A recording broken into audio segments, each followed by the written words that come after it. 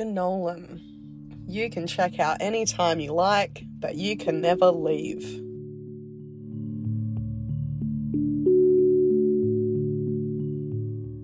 It was one of those nights where I don't know, I felt like I was just waiting for the sun to come up so we could leave.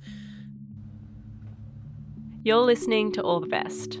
I'm Helena Burney-Peters. Have you ever visited a place that really gave you the creeps? This week, we're going on a road trip, sharing stories of spooky places all around the country. Here's MJ. So me and my sister Jess are in the Blue Mountains, yeah? And we're visiting the Jenolan Caves. And there's no public transport in or out of this valley. And it's surrounded by this network of ancient limestone caves. And we're staying overnight in this 1800s hotel called Caves House. It's super old and it has a ballroom and a grand dining room. But was sitting down for dinner in that giant dining room. First thing I definitely remember is seeing the heavy tapestry curtains moving in the wind, of which there was none. No air conditioner, no windows open. You and I both started feeling a little heebie-jeebie. And I jumped on Reddit. The one that I remember particularly was someone who'd only worked there for a couple of weeks, and they woke up to the feeling of being tucked into their bed, like made into their bed very, very tightly. Soon the waiter brings us the bill and a business card. I can't remember what the text said to save my life, but it was something very ominous about your stay being with you forever or something along those lines. I don't remember perfectly. The card said, "Magic happens here. Stay, and it will for you." After dinner, we go snooping around the hotel, and we find things like this unattended bar with a flickering light. They looked like they'd been used, but there was nobody there. There was one empty room with a fireplace roaring. Pipes were making noises. And then there's this one hallway. I feel like it had a bit of a breeze, and there was just like some tape across the hallway. It was like a small wing that had been entirely sectioned off. I remember really distinctly not wanting to go down there. It was all sort of starting to feel like it was closing in. We decide to go to bed. It's futile. Horrible. It was absolutely horrible. I dream about a blazing fire and I wake up to this low, growling sound. Did I dream that? And Jess? I woke up in the middle of the night to hear like a book slamming down on what sounded like a book slamming down on hardwood floor. I remember waking up in the morning and realising that the floors were carpeted.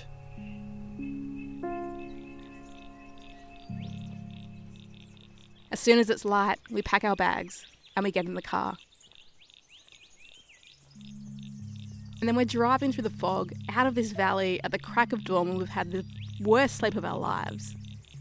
And there's this pig eyeballing us. Of course, we saw the black pig on the side of the road that seemed to bid us farewell, and physically felt a massive amount of relief once we had left. Oh my goodness, and I almost forgot the photos we took. Orbs everywhere, all floating around your little head.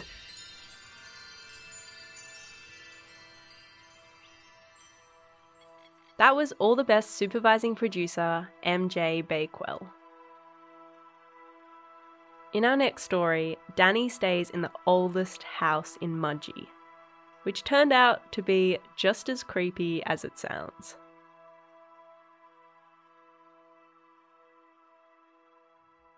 Late last year, my family gathered in Mudgee, Wiradjuri country. We were there to scatter my grandma's ashes in the river.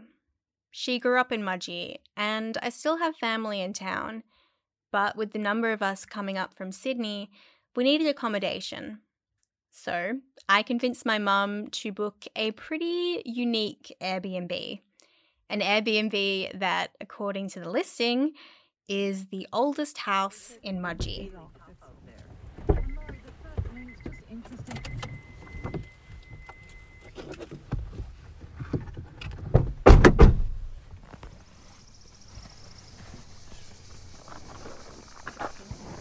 When we first arrived, everyone was excited by the novelty and old-timey charm of the house. The garden was particularly amazing. There were a bunch of rose bushes neatly arranged all along the driveway. Around the side was a kidney bean-shaped swimming pool, just like the ones in the movies. And the grand centerpiece of it all was a huge marble sculpture water fountain. Want to go for a swim? With the pool.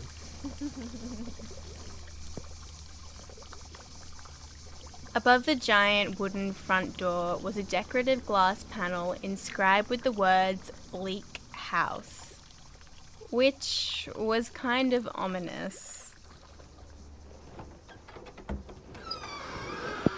Inside, there were more marble sculptures, fancy-looking vases, and all the kind of knickknacks you generally find in an antique shop. Okay, complimentary. I don't mind, sweetheart. You want that one? Okay. I'll have this one. Actually, this one has a creepy photo on the wall. A creepy photo. Oh, well, maybe just turn the photo around. This. I don't know if I'll be able to sleep. This one? Yeah.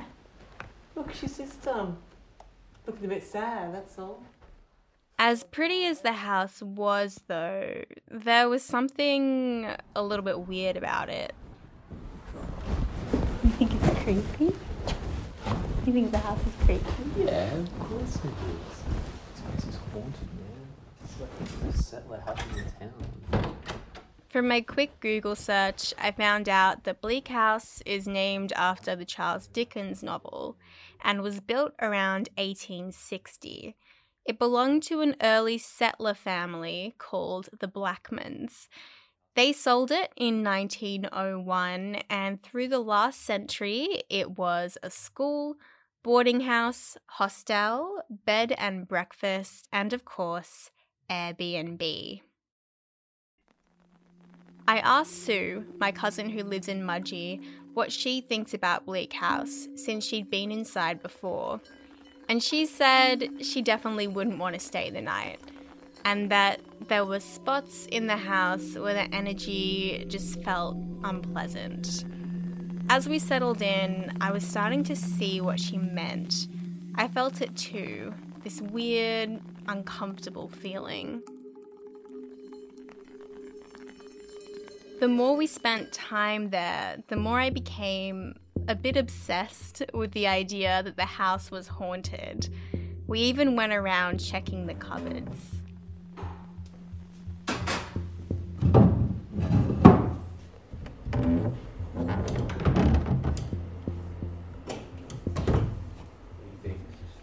I feel like this mirror is haunted, you know, like who hasn't looked in this mirror? And turns out that Bleak House isn't the only building in Mudgee with a creepy energy. Sue told me about some strange things that have been happening where she works, at the Mudgee Museum. Another very old building in the town, which has served a few different functions over the centuries. Very interesting, that building. What is it? 1850s, 60s. It was an old colonial inn, West End pub. It became a boarding house, I know, in the 1900s. And is that when that guy died? Is that... When it was a boarding house? Yes. Sue told me about one particular man who they know died in the museum while it was a boarding house. A very tall man with a long black coat and top hat. So tall, in fact, that when he died in one of the upstairs rooms, his body had to be lowered over the balcony because it was too difficult to get him down the stairs. Yes. That tall gentleman with the tall black hat and long black coat, who I believe was a Blackman. Blackman. I remembered that name. That's the family who originally owned Bleak House. Wait, so the man who died in Mudgee museum lived here. At some stage, I believe.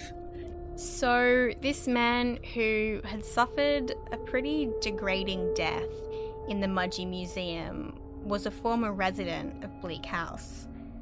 Maybe this could explain the eerie feeling of both buildings.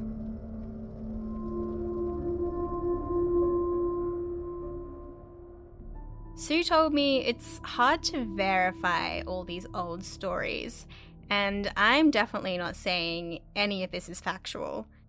But there was a particular day when a woman from a spiritualist church visited the museum, and what she saw does seem to confirm the story of the tall man in the long black coat and top hat.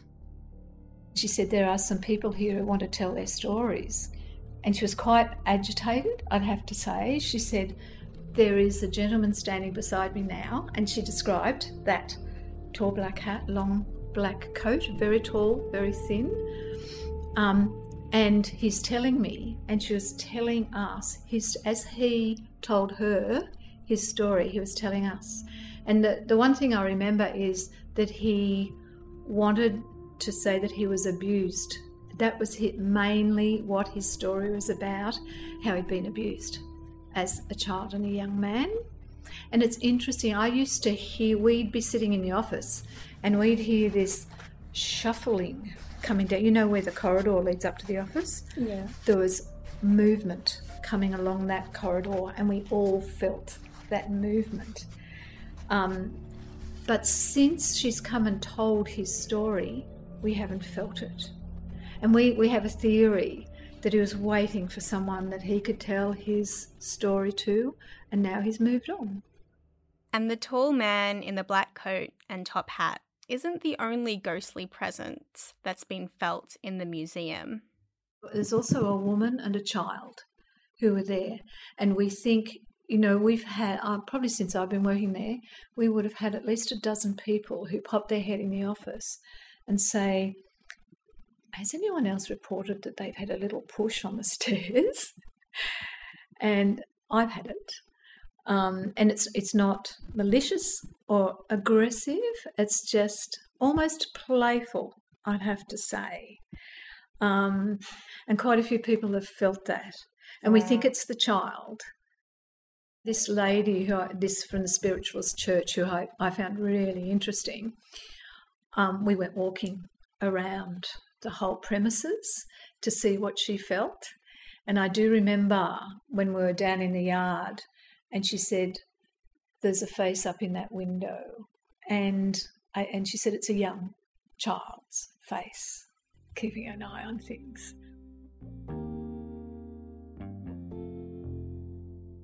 I've never really spent a great deal of time thinking about ghosts, and wouldn't say I'm a super spiritual person, but something about Bleak House and talking to Sue ignited my belief in something. I don't know how to articulate it exactly. Energies, spirits, ghosts, vibes, I don't know, but something. The story of the tall man in the black coat creeps me out, but there's also something maybe a little comforting about the idea that if for some reason after death you can't rest in peace, a living person could come along and help you to tell your story or to complete unfinished business, allowing you to pass on peacefully. And maybe there's also just a part of me that wants to believe the people I love who have died aren't really gone forever. We gathered in Mudgee to scatter my grandma's ashes, and I don't know, maybe my sudden interest in ghosts had something to do with not really wanting to come to terms with the fact that she's gone.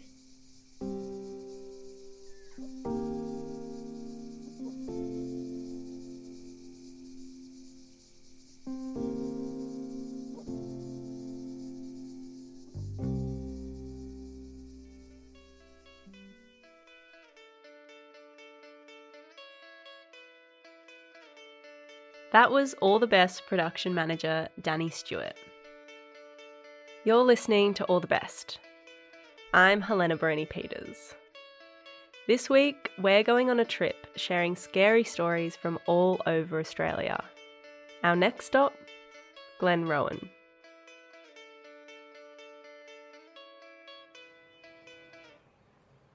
Up in northeastern Victoria, about 15 kilometres from Wangaratta, sits a little dusty one-street town called Glenrowan. It's got a couple of pubs, a bakery, a post office, the usual. But it doesn't take you long to realise what this town is really famous for. See, this is Ned Kelly country, and everything you see around reminds you of that. Glenrowan was the site of the siege and capture of the Kelly gang in 1880. And the reason I came here was because I wanted to check out one place specifically. Ned Kelly's last stand. In his book about Australia, Bill Bryson had said that he had never seen, quote, anything so wonderfully, so delightfully, so monumentally bad as Ned Kelly's last stand. So I knew I had to check it out. Welcome to Glenrowan. Ned Kelly has taken his place in Australian history as our only true folk hero.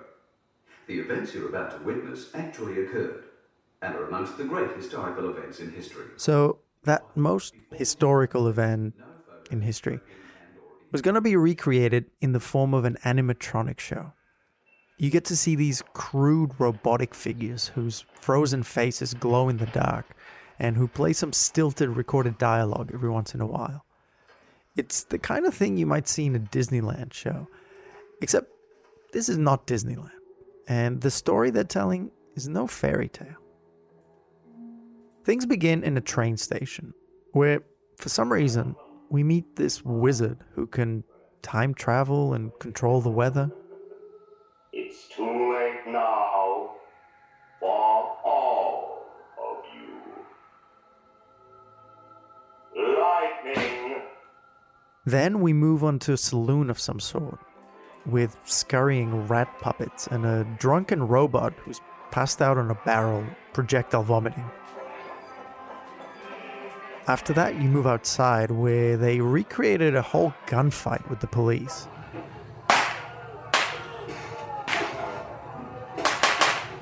And then a big fire.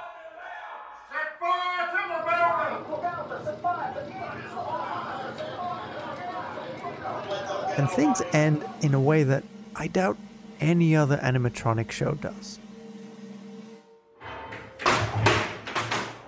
With a hanging. That's right.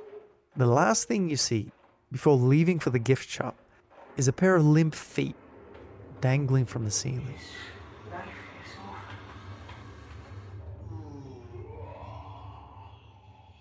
Yeah, this is definitely not Disneyland.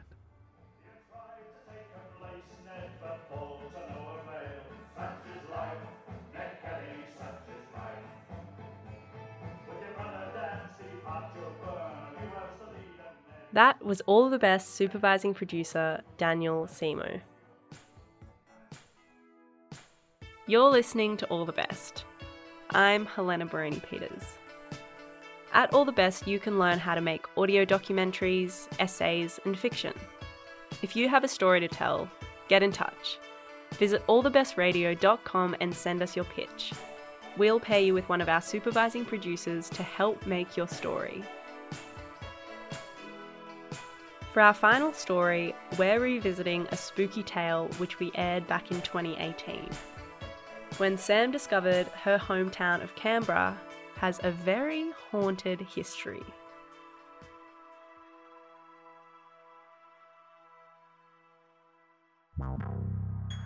Odd incidents. Seeing people who were not there, often in period dress. Sound illusions, poltergeist activity, things seeming to move spontaneously of their own accord. A lot of people think that Canberra doesn't have ghosts because, it's a modern city, it's a new city, there's no ghosts here. But there's actually more reports of hauntings in Canberra per capita than anywhere else in Australia. So you could say Canberra is the ghost capital of the whole country.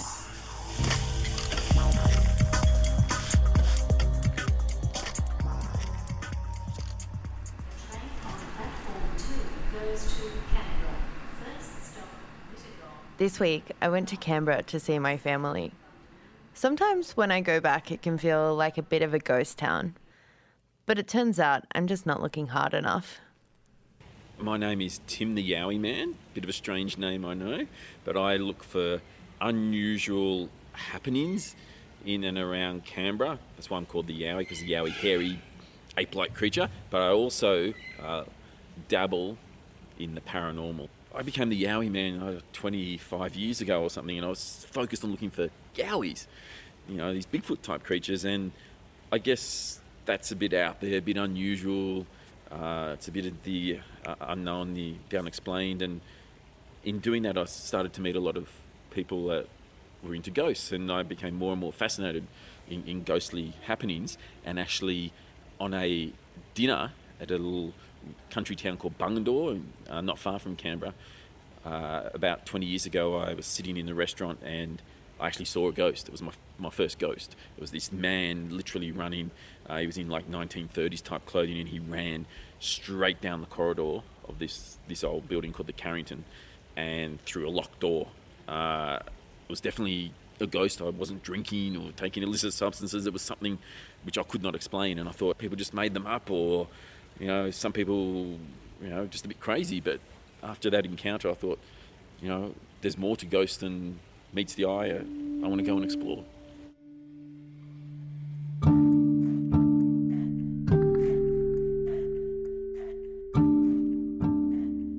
For example, one of my favourites is there's a Canberra's known for politics. Yeah, one of the and when you think of politics, you think of prime ministers. Not many people realise that Canberra is actually home to the ghost of an ex-Australian Prime Minister. His name's Ben Chifley. He lived at a hotel called the Currajong in the 1940s, and when he was there, he actually decided to live there rather than the lodge because he wanted to save money for the government. And he actually lived in a room. Basically, back then it was a glorified backpacker hostel. So the Prime Minister shared a bathroom with other guests. Anyway, he's in this hotel, and he suffered a fatal heart attack in 1951. Fatal heart attack means, of course, he died. He died in a particular room upstairs. And ever since, people that have gone to stay at the hotel, or those that work there, say in that room, sometimes you can actually experience the ghost of Ben Chifley, and he manifests himself in the form of a grey-suited man, and he's pointing towards Old Parliament House. And that's not the only haunting in our nation's capital. There's a location called the Air Disaster Memorial, which, as the name implies, a plane crash there in the early 1940s, killing 10 people. And it's a location which is in a pine forest, so it's spooky to start with. And whenever anyone got their licence in Canberra for 20, 30 years, you were dared to go to the Air Disaster Memorial. Can you hang out there without being spooked?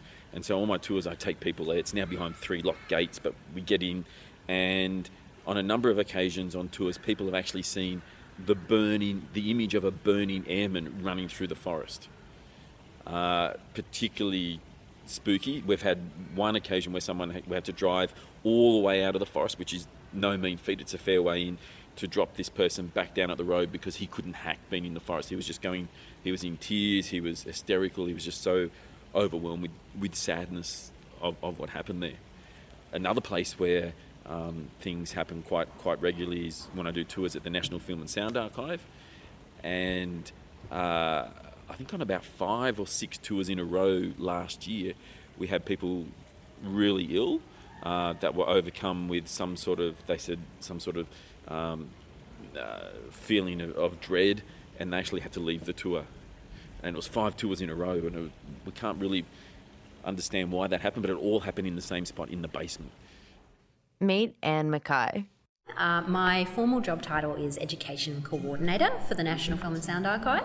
That's, though I like to say that by day I teach the nation's youth about our audiovisual collection, but much to my delight, by night I actually get to show locals and interstate visitors the kind of spooky, ghoulish history of the building that was once the Institute of Anatomy. This building was originally built to house the anatomy collection of Sir William Mackenzie. According to Anne, his collection had 150 sets of human remains, eventually including his own. And Mackenzie, in more kind of creepy history to the building, Mackenzie was so devoted to the institution that he'd created that he actually chose to be interred in the building itself behind this very plaque. And he's just behind there. He's actually interred in the wall, yes, and the family have checked that, I believe, they verified it on no less than 2 occasions. We also have other little markers to his sort of worshipful relationship to science in the busts of various great scientists that we see around the wall. And in more creepy history, 2 of them are in fact death masks, so casts of the faces of the scientists taken after they had died. With death masks and the founder interred in the walls, maybe it's no surprise that this place has a creepy reputation. The National Film and Sound Archive is reportedly one of the most haunted buildings in the country. A number of staff members have had mysterious encounters. Here's Torsten Kading, the curator of broadcast and sound. I was working back late one evening with one of my colleagues who went to the toilet. Lovely old toilet, some of the most beautiful toilets in Canberra actually, and was convinced that I was talking to him while he was on the toilet. So he came back out and back into the office and continued the conversation that we'd been having whilst he was in the cubicle, and I didn't have an idea of what he was talking about. And I said, no, I wasn't anywhere near there. I've been here the whole time. And he just went white as a sheet and went home very quickly. Certainly to the extent that I've had odd experiences that didn't seem immediately explicable, quite a few of them have happened in this corner of the building, particularly trolleys seeming to spontaneously move themselves into the positions I needed them in and so on, in the basement corridor. And this elevator is famed for being, rather than in any way, I suppose, terrifying in its odd nature, it's famed for being a rather helpful elevator, so staff who have arms full of things and can't reach to press the button, it will often spontaneously appear and open, and so forth.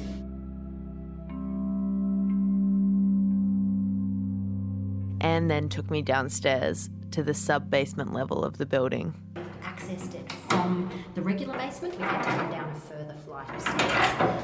And actually today it is used for storage of some of the heritage items. I'm afraid there's not a light in here, I don't think, so you just need to let your eyes adjust a little bit. But you get that kind of musty smell off it. It's certainly very evocative. And you can see there's kind of the sump and everything in the corner still. And these are actually the remnants of the old stage in what is today our theatrette. It's always been a theatre of sorts. It's heritage listed, but we keep the grill itself still in the theatrette because it is associated with one of the more famed ghost stories, which is actually associated with the area I work in by day, which is the education section, because for many years now that theatre has been used to host school excursion groups for education programs here, and there are reports across many years from students from different schools, from different parts of the country, who should have no way of knowing one another, have often become sort of excited and distracted, and until the presenter delivering the program has had to kind of stop and ask them what the problem is, and they've reported seeing a little girl waving from out behind the grill underneath the stage. Now, since the grill was removed, she hasn't been seen there anymore, but you can't actually see into the underneath of the stage. But I believe when our facilities team tell us that when they went under there to do some work under the stage, there was a crawl space because of the old kind of air conditioning manifold. It was one of the first buildings, I believe the first government building in the country ever to be fitted with air conditioning, though it was non-functional at this point.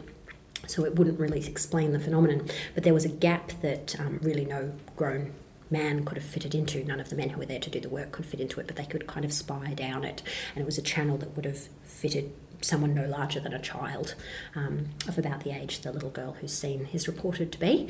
And all through that channel they found things like little troll dolls and girls' hair ties and things of that order, so the sorts of property you might expect a child to collect.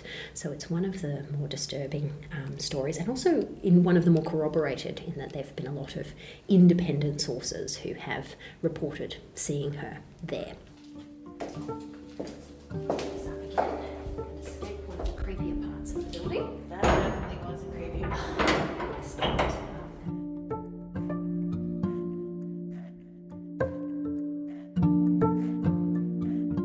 If I was a ghost, I want to show people that ghosts are real, as in they are the remnants of a living person that was once, around on Earth.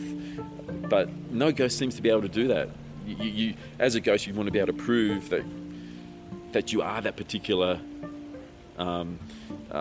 ghost of a person, and so I try and do that. But I'm sure a lot of others try and do that, but it doesn't seem to happen. So maybe in the ghostly world you can't do that. That story was produced by Samantha Groff. Alison Chan was the supervising producer. All the Best would like to acknowledge the traditional owners of the lands on which we make these stories, and pay our respects to elders past and present. All the Best is made at FBI Radio on Gadigal land, in association with SYN and 3RRR on Wurundjeri, Woiwurrung and Boonwurrung lands, and 8CCC on Arunda and Warramungu lands. Our editorial manager is Mel Chun, and our production manager is Danny Stewart.